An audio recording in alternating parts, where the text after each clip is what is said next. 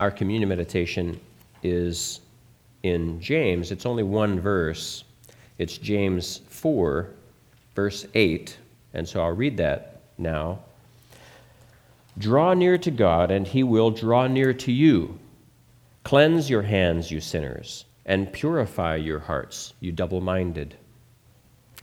So this is a very simple phrase, easier said than done, I think.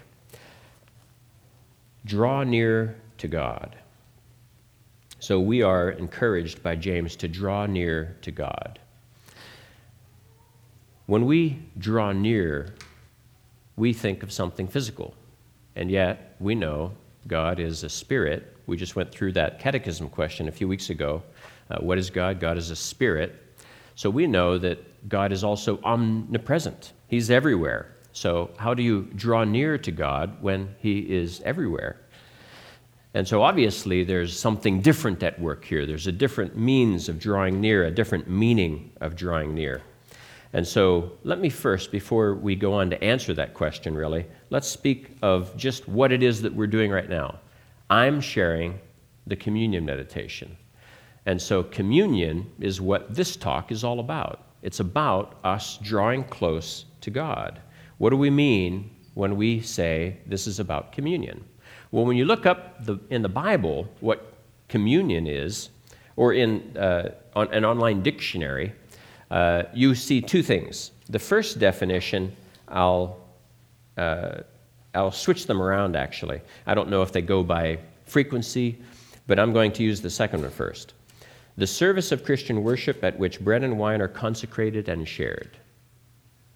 That's what we're doing now. We're about to partake of that. The service of Christian worship at which bread and wine are consecrated and shared.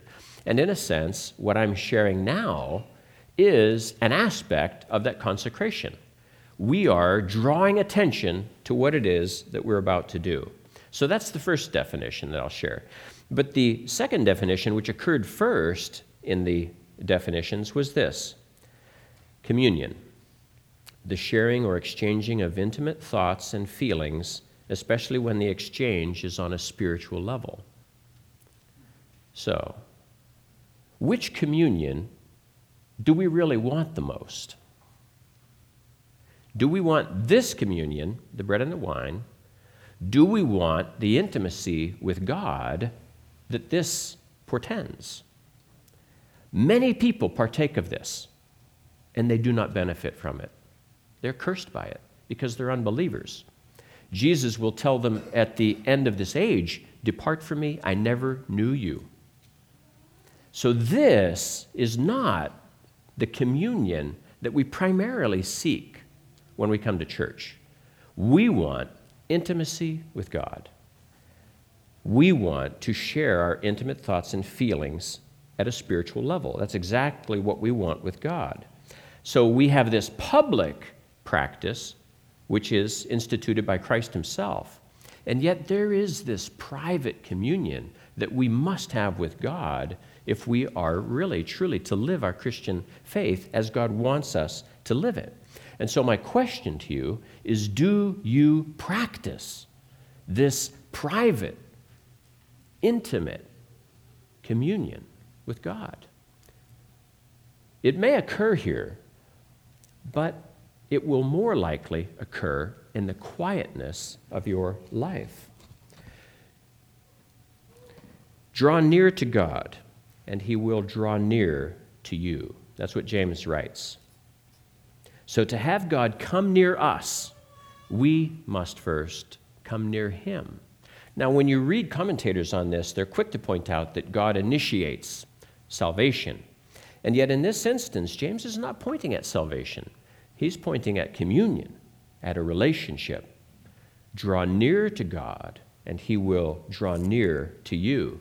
Because in the reading of the gospel that we just read a minute ago, we are told that God is ready to draw near to us.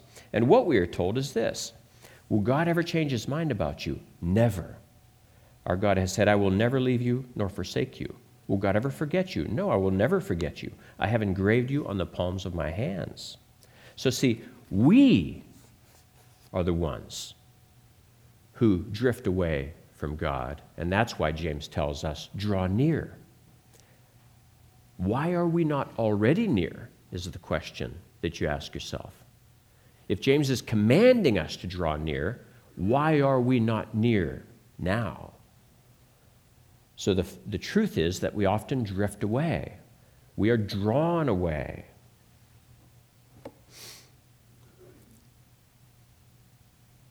James gives us the reasons, 2 reasons why we tend to drift away from God, and it's right there. Draw near to God, and he will draw near to you. Cleanse your hands, you sinners, and purify your hearts, you double-minded. So he gives us 2 reasons right there why we're not closer to God than we may want to be. Cleanse your hands, you sinners. Purify your hearts, you double-minded. Our actions and our desires. What do you want most in life, and what is it that is typified by what you're doing with your actions? How do you spend your time, and what is your heart set upon? What are you treasuring? So see, these actions and desires that are not of God, that are sinful in nature, draw us away from him.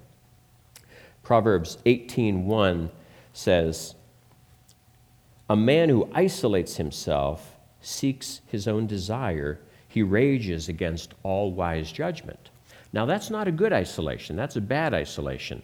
Jesus later tells people to isolate themselves, go into your private room, when he's contrasting the prayers of the Pharisees with the prayers that he wants to see from his people. Go into your secret place. There, God will reward you. So see, the person who is isolating himself then, that's not just physical. That's emotionally. And then he rages against those that are attempting to interfere. We know from watching young children, all of us parents know, that our children sometimes disappear. They go off and do bad things. They don't want us to see them.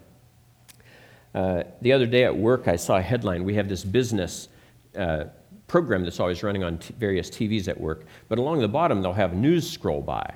And so one of the comments on the news thing, an article said that we now know that dogs feel no shame.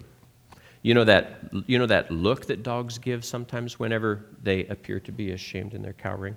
Well, they say that is more related to the presence of the owner. That if they have a dog who's been bad and who has disobeyed the owner, when the owner walks into the room, the dog will respond to the presence of the owner and cower and show that type of thing. But if the owner leaves, he just perks right back up. See? The dog knows how to be a hypocrite. We didn't have to teach that dog how to be a hypocrite. It's a hypocrite by its nature. So see, we that love dogs and hate cats, I don't know. There's some duplicity going on, I think, with dogs. Whereas my cat, this morning, I woke up at, 5 a.m. And so I go off and I'm trying to prepare and study. And this cat wants to be with me. And so it jumps up on my lap. And now it's hard for me at my computer to pet the cat and, do the keyboard thing.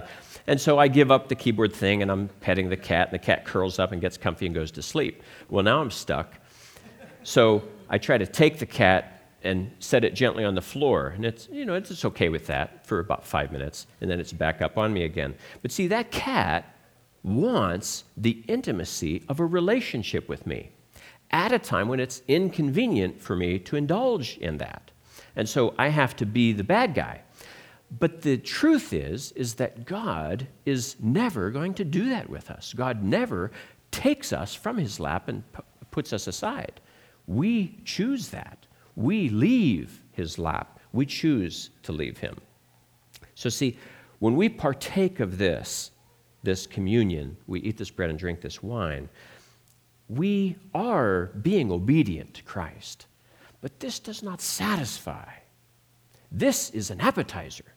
The communion that you seek, that you want with God, you have to seek it yourself. You have to seek it in the privacy of your private room where you can be alone with the Lord.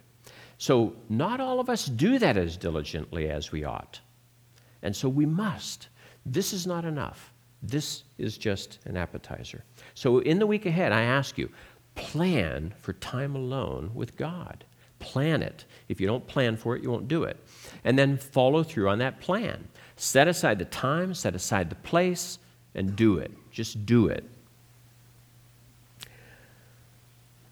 Father, we thank you.